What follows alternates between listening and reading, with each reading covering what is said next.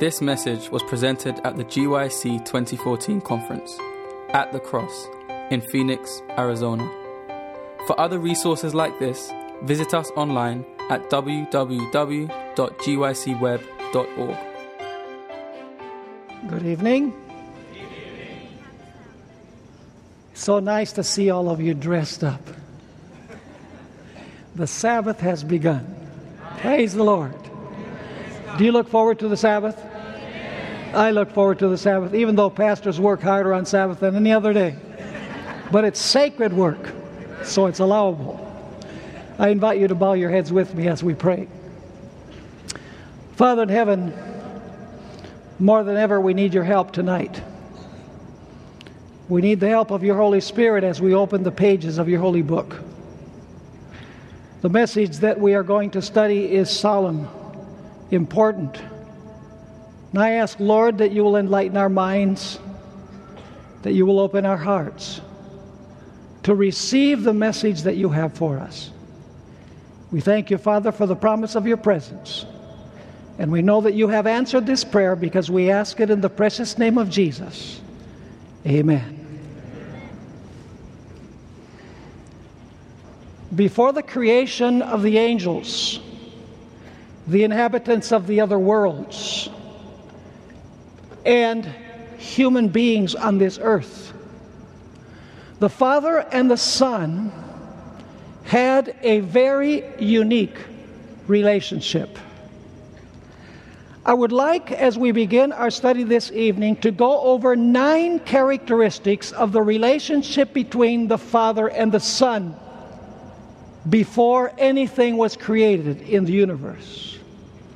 The first point that I want to underline is that the Father and the Son are 2 distinct individuals, 2 separate persons. I would like to give biblical basis as well as spirit of prophecy confirmation. In John 17 and verse 5, Jesus prayed, "And now, O Father, glorify me together with yourself, with the glory which I had with you before the world was." So the Son was with the Father. If he was with the Father, he was not the Father. In John 17 and verse 22, Jesus continues his prayer, "And the glory which you gave me, I have given them," that is the disciples, "that they may be one just as we are one." The Father and the Son are 2 distinct individuals. In Ministry of Healing, page 422, Ellen White makes this profound statement: "The unity that exists between Christ and his disciples does not destroy the personality of either. They are one in purpose, in mind, in character, but not in person. It is thus that God and Christ are one." So the Father and the Son are 2 distinct persons. And yet, because they are intimately related one to the other, the Bible describes them as one. Jesus said in John chapter 10 and verse 30, "I and the Father are one." So you have 2 distinct persons, but they are one in the sense of character, in the sense of unity. In the Youth's Instructor for December 16, 1897, Ellen White makes this remarkable statement. This is how it reads: "From eternity, there was a complete unity between the Father and the Son. They were 2, yet little short of being identical." Did you hear that? They were 2, but what? Little short of being identical. 2 in individuality, yet 1 in spirit, heart, and character. 2, but in perfect unity. The third characteristic of the relationship between the Father and the Son that I would like to share is that both the Father and the Son are equally God. They are both 100% divine. Jesus is not a lesser God. Jesus is equal to the Father. John 1 verses 1 and 2 makes that very clear. In the beginning was the Word, and the Word was with God, and the Word was God. Not a God, but God. Ellen White, always in harmony with Scripture, states as much. In Counsels to the Church, page 76, she says, God is the Father of Christ. Christ is the Son of God. To Christ has been given an exalted position. He has been made equal with the Father. All the counsels of God are opened to His Son. In the book God's Amazing Grace, page 160, she once again emphasizes that the Father and the Son are equal. They are both God. This is how it reads. This Savior was the brightness of His Father's glory and the express image of His person. He possessed divine majesty, perfection, and excellence. He was equal with God. And one more statement in Patriarchs and Prophets, pages 38 and 39. Christ was the Son of God. He had been one with Him before the angels were called into existence. He had ever stood at the right hand of the Father. So Jesus Christ is a distinct personality from the Father. He is one with the Father. He is equal with the Father, fully and completely God in every sense of the word. The fourth characteristic is that there is a special intimacy between the Father and the Son. And this intimacy is expressed by stating that the Son is in the bosom of the Father. That indicates closeness and intimacy, like when we hug a little baby close to our bosom. In John chapter 1 and verse 18, we find that description in Scripture that says, no one has seen God at any time.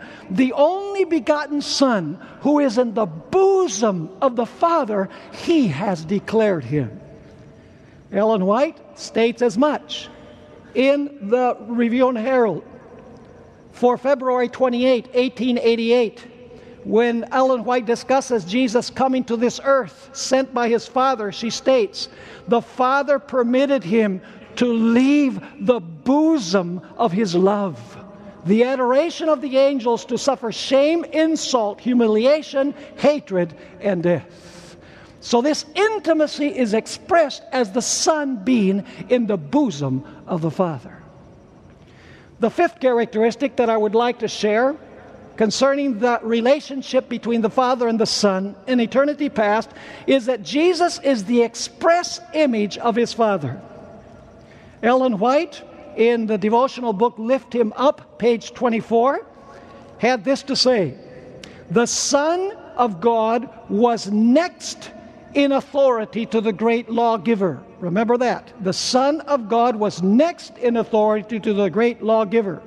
He was in the express image of His Father, not in features alone, but in perfection of character.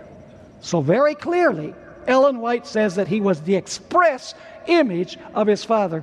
Incidentally, the normal word for image, when it refers to us in the New Testament, that we are made in the image of God, is the word eikon, where we get the word icon from.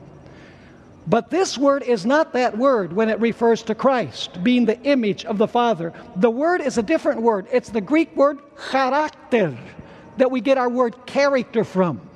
It's used only of Christ in this one verse in Scripture. So Jesus is the express image of the Father. The sixth characteristic that I would like to share with you is that Jesus is the Father's second self.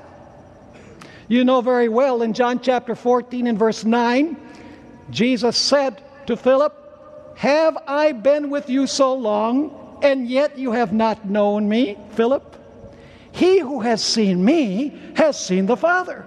So how can you say, show us the Father?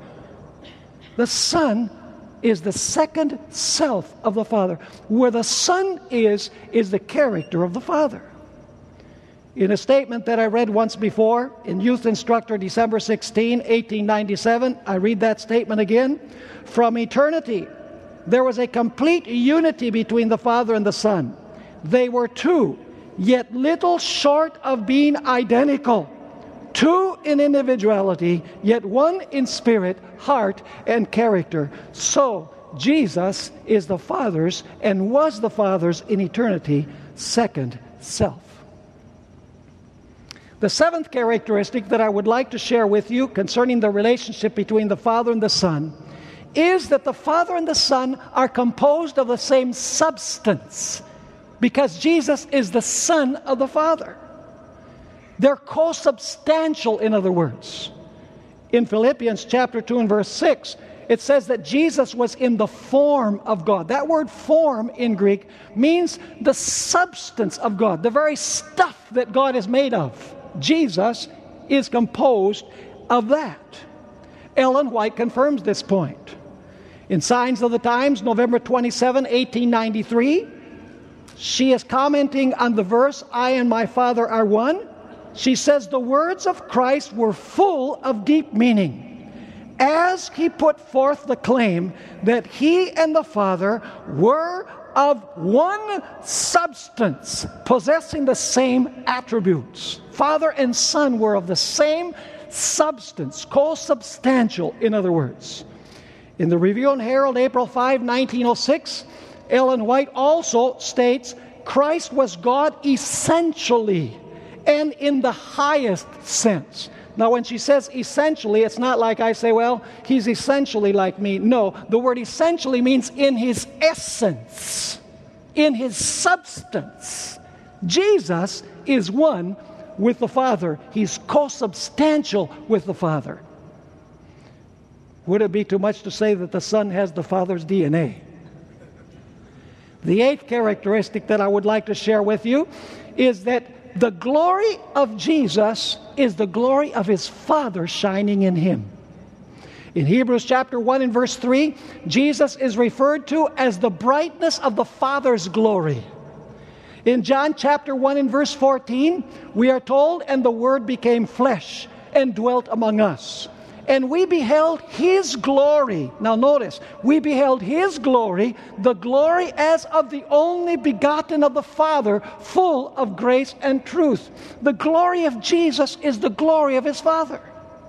In 2 Corinthians chapter 4 and verse 6, we're told this, for it is the God who commanded light to shine out of darkness, who has shone in our hearts to give the light of the knowledge of the glory of God in the face of Jesus Christ. The glory of God in the face of Jesus Christ. Jesus is the glory of the Father. Ellen White confirms this point as well. In the book Medical Ministry, page 19, Ellen White explains in the condition of Jesus before his incarnation, he was the brightness of the Father's glory, the express image of his person. In Christ's Object Lessons, page 115, she repeats the same thought when she states, in him, that is, in Jesus, is gathered all the glory of the Father, the fullness of the Godhead. He is the brightness of the Father's glory and the express image of his person. One more statement on this point. Testimonies for the Church, volume 2, page 200. She states the Savior was the brightness of his Father's glory and the express image of his person. He possessed divine majesty, perfection, and excellence. He was equal with God. The ninth characteristic that I would like to share with you is that even though the Father and the Son are on a level of equality as persons, the Son from eternity past has been subject to his Father's authority as his head.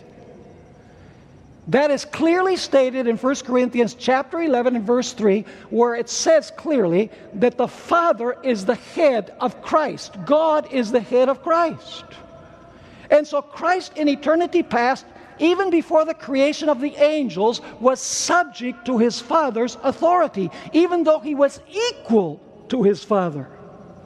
In eternity past, in the present, and in eternity future, both the Father and the Son have authority and dominion, but the Father has absolute authority and the Son has delegated authority, even though they are equal. Never has Jesus ever acted independently of his Father. He has ever been subject to his Father's authority and his Father's will. You might be thinking, well, that happened since the incarnation, that he was subject to his Father's will, even though he's equal to his Father. Not so. Let me read you a couple of statements from the Spirit of Prophecy. The first one is found in Story of Redemption, page 13. You know, Lucifer in heaven said, hey, Jesus and me are equal, we're the same, and yet Jesus is favored and I'm not favored. So the Father had to call a meeting in heaven of all of the heavenly council to explain the position of his Son. This is before the creation of the world. Notice this statement: the great Creator, referring to the Father, assembled the heavenly host that he might, that is, that the Father might, in the presence of all of the angels, confer special honor upon his Son. The Son was seated. Was Jesus the Son already? Yes. The Son was seated on the throne with the Father. And the heavenly throng of holy angels was gathered around them. The Father then made known, notice who's making known. The Father then made known that it was ordained by himself, that is, by the Father, that Christ, his Son, should be equal with himself. So that wherever was the presence of his Son, it was as his own presence. The word of the Son was to be obeyed as readily as the word of the Father. His Son, he had invested with authority to command the heavenly host. What had the Father done? He is the one that had invested the Son with authority to command the heavenly host. And then she continues saying, especially was his Son to work in union with himself in the anticipated creation of the earth and every living thing that should exist upon the earth. His Son, listen carefully, his Son would carry out his will and his purposes, that is the Father's, but would do nothing of himself alone. The Father's will would be fulfilled in him. Clear. Another statement that we find in Patriarchs and Prophets, page 36, adds some details. We're told there, the King of the universe, notice this is a reference to God the Father, the King of the universe summoned the heavenly host before him, that in their presence he might set forth the true position of his Son and show the relation he sustained to all the created beings. The Son of God shared the Father's throne, and the glory of the eternal self-existent one encircled both. Before the assembled inhabitants of heaven, the King, that's the Father, the King declared that none but Christ, the only begotten of God, could fully enter into his purposes, and to him it was committed to execute the mighty counsels of his will, that is, of the Father's will. The Son of God had wrought the Father's will. Listen carefully. The Son of God had wrought the Father's will in the creation of all the hosts of heaven. Who created the angels? Jesus. Whose will was he performing? The will of his Father. So once again, the Son of God had wrought the Father's will in the creation of all the hosts of heaven. And to him, as well as to God, their homage and allegiance were due. Christ was still to exercise divine power in the creation of the earth and its inhabitants.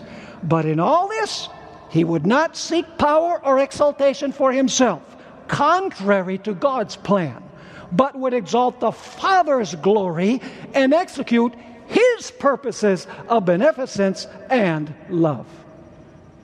Is that clear? Crystal, if you read it with an open mind and an open heart. You know, even after Jesus became incarnate, he was still subject to the Father's will. In Matthew chapter 28 and verse 18, right before the Great Commission. It says, and Jesus came and spoke to them, saying, all authority has been given to me in heaven and in earth. Who was the only one that could have given him the authority? Only his Father. And the Bible teaches that in eternity future, the Son will still be subject to his Father. 1 Corinthians chapter 15, verse 28 says, now when all things are made subject to him, then the Son himself will also be subject to him who put all things under him, that God may be all in all. I'm not going where you think I'm going. I know many of you are saying, well, Pastor Bohr is going to deal with women's ordination. I'm not going there. You say, where are you going then? Well, let's try and get there. On earth, God worked for the better part of 6 days and made everything perfect and beautiful. Now we're transitioning to the earth. As the crowning act of creation, God formed man out of the dust of the ground, breathed into his nostrils the breath of life, and man came alive. Then God told Adam to name the animals. And he did so, but he noticed that each animal had its counterpart except himself. We're told in Genesis chapter 2 and verse 20, but for Adam there was not found a helper comparable to him. So God applied to Adam general anesthesia. The Bible calls it a deep sleep, and performed the first surgery of history, as far as we know. And the incision left no scar. And from the rib close to Adam's bosom, he created the woman. And the Bible says that God then brought her to man as his gift. We're told in Genesis 2 verse 22, then the rib which the Lord God had taken from man, he made into a woman, and he brought her to the man. Now Adam kind of wakes up from his slumber, opens his eyes. I'm sure he opened them real wide. I'm sure that his mouth fell open. One like me. And God explained to him that Eve had been created from himself. She was co-substantial with him. She had been created from him and for him. Now, we've all read that text in Genesis where it speaks about the image of God. Genesis 1 verse 26 says, then God, Ellen White identifies this person as the Father, then God said, she says he's speaking to his Son, Jesus Christ. Then God said, let us make man, how? In our image, according to our likeness. Now, we usually think of the image of God as an individual thing. Adam was made in the image of God, physically, mentally, and spiritually. Eve was made in the image of God, physically, mentally, and spiritually. We think of the image of God as an individual thing, but really what Genesis 1:26 is explaining is that the relationship between Adam and Eve was to reflect the relationship between the Father and the Son. It was an exhibition on a smaller scale of the relationship between the Father and the Son. Let's take a look at the relationship between Adam and Eve. The creation story makes it very clear that Adam and Eve were two distinct persons, because we are told they will no longer be two, but one. They were two individuals, just like the Father and the Son are two.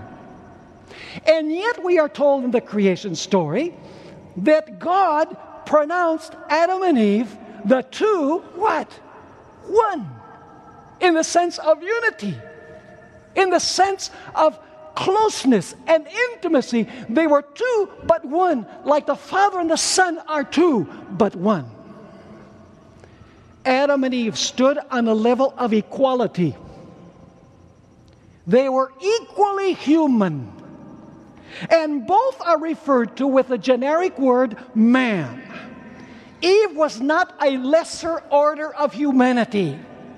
She was as much human as Adam was human, just like the Son was as much God as the Father is God.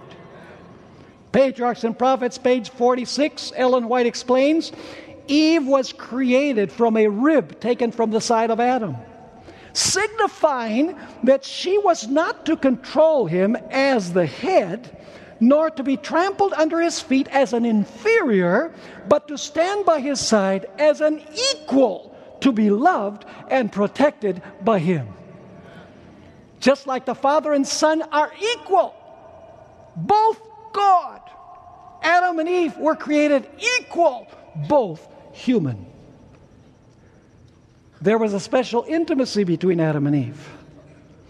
Eve, so to speak, was taken from the bosom of Adam. In fact, you know in Deuteronomy chapter 13 and verse 6, the wife is called the wife of thy bosom. Interestingly enough. So just as the Son is in the bosom of the Father, Eve was in the bosom of Adam. Ellen White explains in Patriarchs and Prophets, page 46, Eve was created from a rib taken from the side of Adam. That's pretty close to the heart. It's pretty close to the bosom, signifying that she was not to control him as the head, nor be trampled under his feet as an inferior, but to stand by his side as an equal, to be loved and protected by him. Eve, because she was taken from Adam, was in the image of Adam. Of course, she was in the image of God through Adam. Just like Jesus, the Son is the image of the Father. Just like Jesus is the second self of the Father, Eve was the second self of Adam. In the book Patriarchs and Prophets, page 46, Ellen White explains, a part of man, bone of his bone and flesh of his flesh, she was his second self, showing the close union and the affectionate attachment that it should exist in this relation. Eve was also co-substantial with Adam. She was flesh of his flesh and bone of his bones. Just like the Son is co-substantial with the Father. In fact, Adam said in Genesis 2:23, this is now bone of my bones and flesh of my flesh. She shall be called woman because she was taken out of man. The woman was also the glory of man, like the Son is the glory of the Father. In fact, the Apostle Paul says in 1 Corinthians chapter 11, verse 7, for a man indeed ought not cover his head, since he is the image and glory of God, but woman is the glory of man. Are you seeing the parallels? Amazing parallels. The last parallel also holds true. Even though Adam and Eve were created equal, Eve was created to be subject to the authority of Adam. We don't like that. Because the word authority is a nasty little word. The word submission is a nasty little word. Because we live in a sinful world and we look at those negatively. But the Bible does not. Jesus was subject to his parents. That wasn't a bad thing. That was a good thing. The word submission is used in a positive sense in Scripture, as long as it follows God's plan. And so Adam was created to be the head, and Eve was to be subject to the leadership of Adam. Now let's talk about Eve's sin. Do you know what Eve's sin was? Yeah, she ate the fruit. I know that. But it was deeper than that. You see, Eve's sin consisted of two parts. Number one, she acted independently of Adam. And number two, even though she was human, she wanted to ascend to the height of God. Her sin was primarily selfishness. In other words, She acted independently of Adam, even though God told her, stay with Adam, and she wanted to ascend to the height of God. Ellen White explains in Patriarchs and Prophets, pages 53 and 54, the angels had cautioned Eve to beware of separating herself from her husband while occupied in their daily labor in the garden. He had cautioned Eve not to separate. With him, she would be in less danger from temptation than if she were alone. But absorbed in her pleasing task, she unconsciously wandered from his side. Independence. Story of Redemption, page 32. Eve, unconsciously at first, separated from her husband in her employment. When she became aware of the fact, she felt that there might be danger, but again, she thought herself secure. Even if she did not remain close to the side of her husband, she had wisdom and strength to know if evil came and to meet it by herself, independently of Adam. That was Eve's sin. Wanting to ascend from being a human to being God and acting independently of Adam, her head. What was Adam's sin? You're saying, what does this have to do with the cross? Just wait. This is very intimately related with the cross. What was Adam's sin? I know he ate the fruit. But his sin was deeper than just eating the fruit. You see, like God the Father, Adam had a most precious possession, Eve. And the big question that Adam had to face was, am I willing to give up Eve, who is one with me? How can I give up the one who is my image, the image of God, through him? My same substance and my glory. How could I tear from myself the one who is close to my bosom? How can I live without this person that I love so much? He could not conceive of being separated forever from the one that was most precious to him. He was selfish. He was thinking only of himself. Ellen White describes the anguish and the agony as Adam struggled with the decision of whether he would give up the most precious thing that he had an intimate relationship with. The book Conflict and Courage, page 16, Ellen White explains there was a terrible struggle in his mind.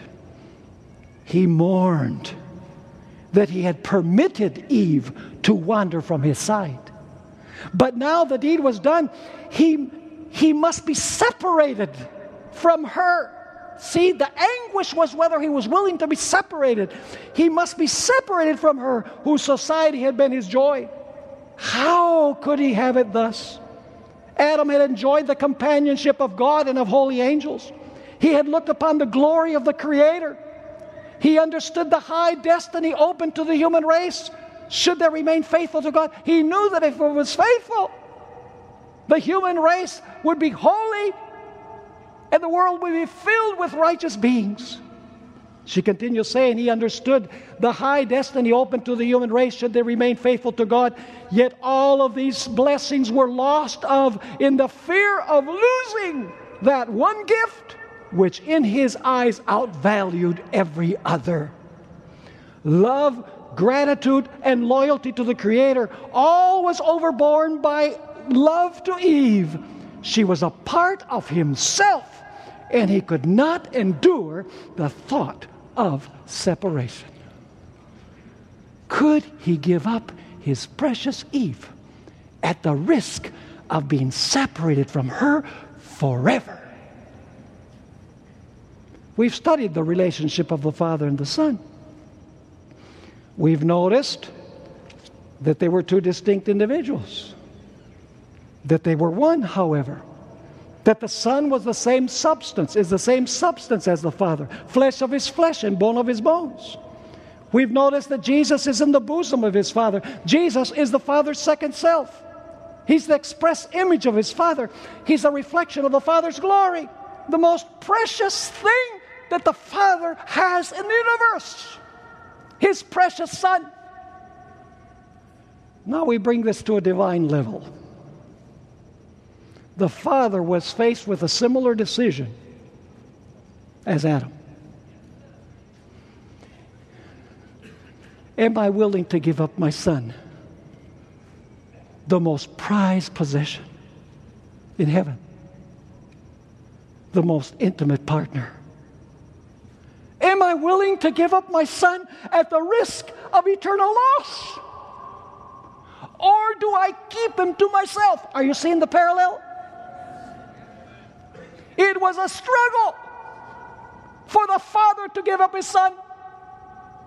We find in Signs of the Times, November 4, 1908, before the Father, this is when Jesus is in heaven, the human race has sinned. Before the Father, He pleaded in the sinner's behalf, while the host of heaven awaited the result with an intensity of interest that words cannot express. Long continued was that mysterious communing. Jesus is before His Father, the counsel of peace for the fallen sons of men. The plan of salvation had been laid before the creation of the earth. For Christ is a lamb foreordained before the foundation of the world. And now listen to this. Yet it was a struggle even with the King of the universe to yield up His Son to die for the guilty race. It was a what? A struggle even for the King of the universe. He had to make the same decision that Adam made. In Desire of Ages, page 49, Ellen White explained, God permitted His Son to come, a helpless babe, subject to the weakness of humanity. He permitted Him to meet life's peril in common with every human soul, to fight the battle as every child of humanity must fight it, now listen carefully, at the risk of failure and eternal loss. The Father was willing to risk eternal failure and loss of His Son. She continues saying, the heart of a human father yearns over his son. He looks into the face of his little child and trembles at the thought of life's peril. He longs to shield his dear one from Satan's power, to hold him back from temptation and conflict, to meet a bitterer conflict and a more fearful risk. God gave His only begotten Son, that the path of life might be made sure for our little ones. Herein is love. Wonder, O heavens, and be astonished, O earth. Ellen White explains in Christ's Object Lessons, page 196, for our redemption, heaven itself was imperiled. What? For our redemption, heaven was imperiled. What does the word imperiled mean? I looked it up in the dictionary. It means to put at risk of being harmed, injured or destroyed, to endanger, to jeopardize. God jeopardized heaven itself when Jesus was sent to this earth. So the Father had the same basic choice, only on a much grander scale, that Adam had. But God did the opposite of Adam. He was willing to give up His most prized possession, the one He was intimate with, at the risk of losing Him forever. Romans 8 verse 32 says, He who did not spare His own Son, but delivered Him up for us all, how shall He not with Him also freely give us all things? In Review and Herald, it's good to hear those amens. Help me preach. Review and Herald, July 9, 1895. Listen to this statement. Ellen White says, the Eternal Father, the unchangeable One, gave His only begotten Son, tore from His bosom Him who was made in the express image of His person, and sent Him down to the earth to reveal how greatly He loved mankind.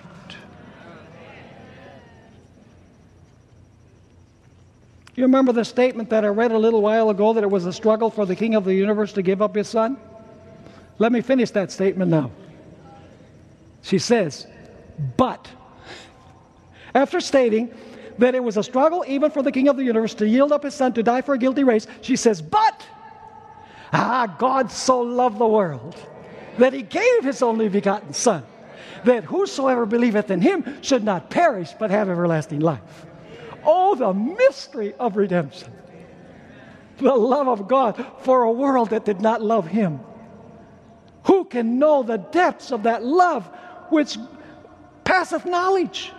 Through endless ages, immortal minds seeking to comprehend the mystery of that incomprehensible love will wonder and adore. So the Father's struggle was similar to the struggle of Adam.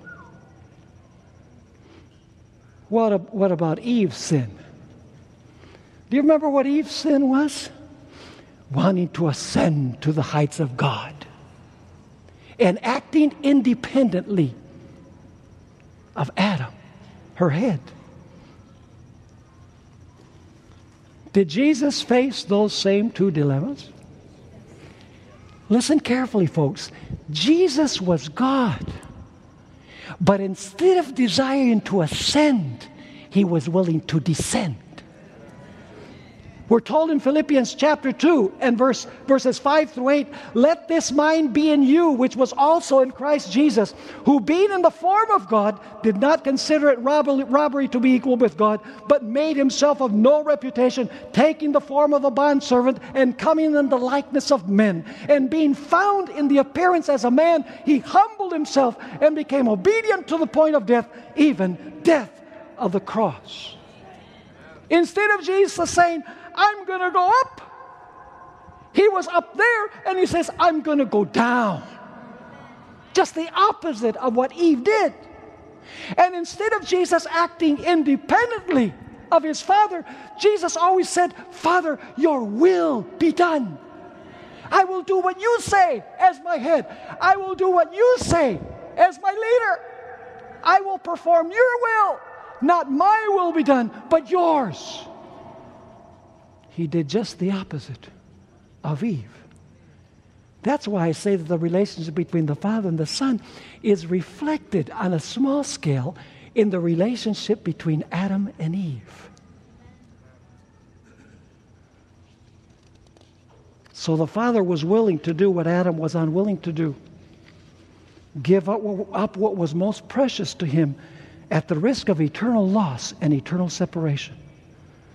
And the Son was willing to do what Eve had been unwilling to do, come down at the risk of failing and being separated from his Father for eternity. You know what's most amazing to me? That the Father and the Son would have been willing to take this risk for one. For one! Look at the person next to you. Jesus would have given his life for that one. You usually say, oh, he would have given it for me. Yeah. But we need to think that he would have given it for others too. Because we should focus on others. Those are the ones that Jesus focused upon. What is the value of a soul? The value could only be understood by the risk that the Father and the Son were willing to take to save one. The Father and the Son would have been willing to save only one soul. And we're not talking about sophisticated and refined sinners like us. We're talking about murderers, adulterers, homosexuals, thieves, liars, idolaters. Jesus would have come to die for one of those, which we consider to be the scum of the earth, but which God considers precious. Allow me to read you some statements from Ellen White on the value of a soul. God's Amazing Grace, page 173. By the way, before I read that statement, do you know that Ellen White says that the value of the soul is infinite? The soul is of infinite value. How do you buy something that is of infinite value? Only by paying an infinite price. Listen to these statements. The wealth of earth dwindles into insignificance. The wealth of earth dwindles into insignificance when compared with the worth of a single soul for whom our Lord and Master died. He who weigheth the hills in scales and the mountains in a balance regards a human soul as of infinite value. One soul is of infinite value. In the book Testimonies for the Church, Volume 3, page 186, Ellen White explains the soul is of infinite value. Its worth can be estimated only by the price paid to ransom it. You want to know how much a soul is worth? Look at Jesus, what He gave, what the Father did. Then you know what the value is. Once again, the soul is of infinite value. Its worth can be estimated only by the price paid to ransom it. Calvary, Calvary, Calvary will explain the true value of the soul. Here's another one, Testimonies for the Church, Volume 6, pages 21 and 22. One soul is of more value to heaven than a whole world of property, houses, lands, and money. For the conversion of one soul, we should tax our resources to the utmost. Ministry of Healing, page 135, Ellen White presents this theme in all of her writings. She says, if but one soul would have accepted the gospel of His grace, Christ would, to save that one, have chosen His life of toil and humiliation and His death of shame. Christ Object Lessons, page 196. Ellen White explains the value of a soul who can estimate. Would you know its worth? Go to Gethsemane and there watch with Christ through those hours of anguish, when He sweat, as it were, great drops of blood. Look upon the Savior uplifted on the cross. Hear that despairing cry, my God, why hast Thou forsaken me? Look upon the wounded head, the pierced side, the marred feet. Remember, listen carefully, remember that Christ risked all. For our redemption, heaven itself was imperiled. At the foot of the cross, remembering that for one sinner, Christ would have laid down His life, you may estimate the value of a soul. And so I want to make a call this evening. The call is very simple. The group that we have in this place has unlimited potential with the power of God. The devil knows that the hope of the church is found in the youth and in the young adults. Because you have the energy, you have clear minds, you have the strength, you have the desire, you have the vision. And so what the devil has done, he's caused all sorts of distractions to keep us from doing that which is important. I want to challenge all of those who are gathered here this evening. I want to ask, how many of you, as you've seen what the Father and the Son were willing to risk to save each one of us that are gathered here, would be willing to say tonight, God, through your grace and through your power, this year, I am going to work to my utmost to bring at least one soul to the feet of Jesus. Are you willing to make that commitment this evening? Do you want to stand if you're willing to make that commitment?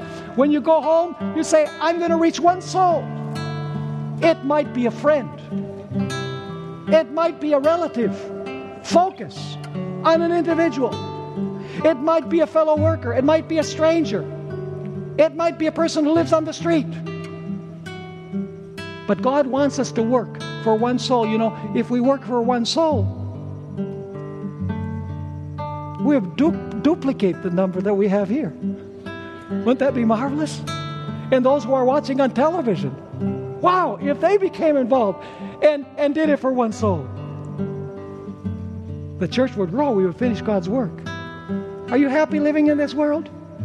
Listen, in heaven, we're not going to need iPhones. We won't need Twitter.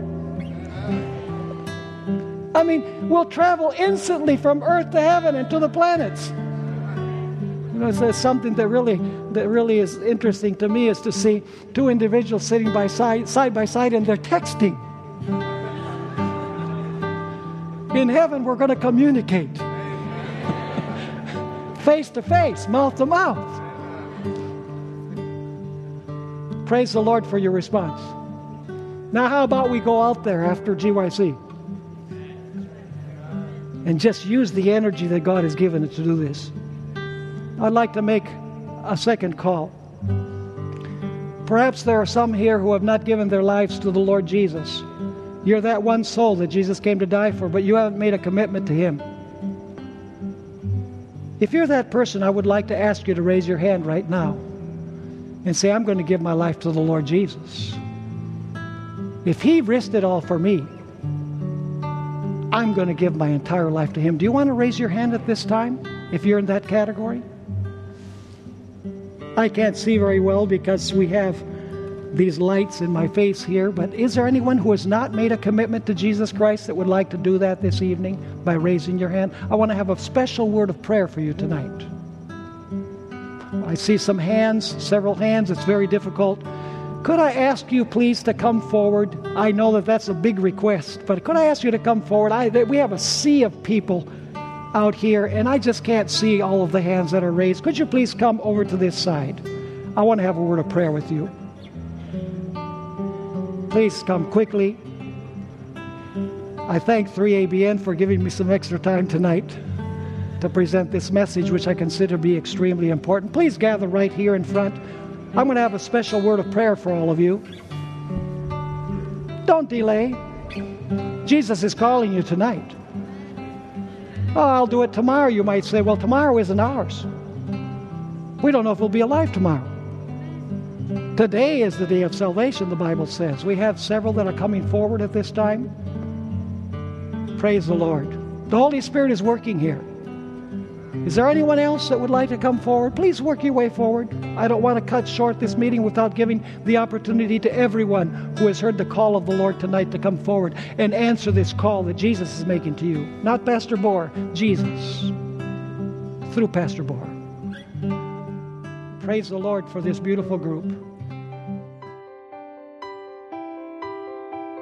This message was recorded at the GYC 2014 conference at the Cross in Phoenix, Arizona. GYC, a supporting ministry of the Seventh-day Adventist Church, seeks to inspire young people to be Bible-based, Christ-centered, and soul-winning Christians. To download or purchase other resources like this, visit us online at www.gycweb.org.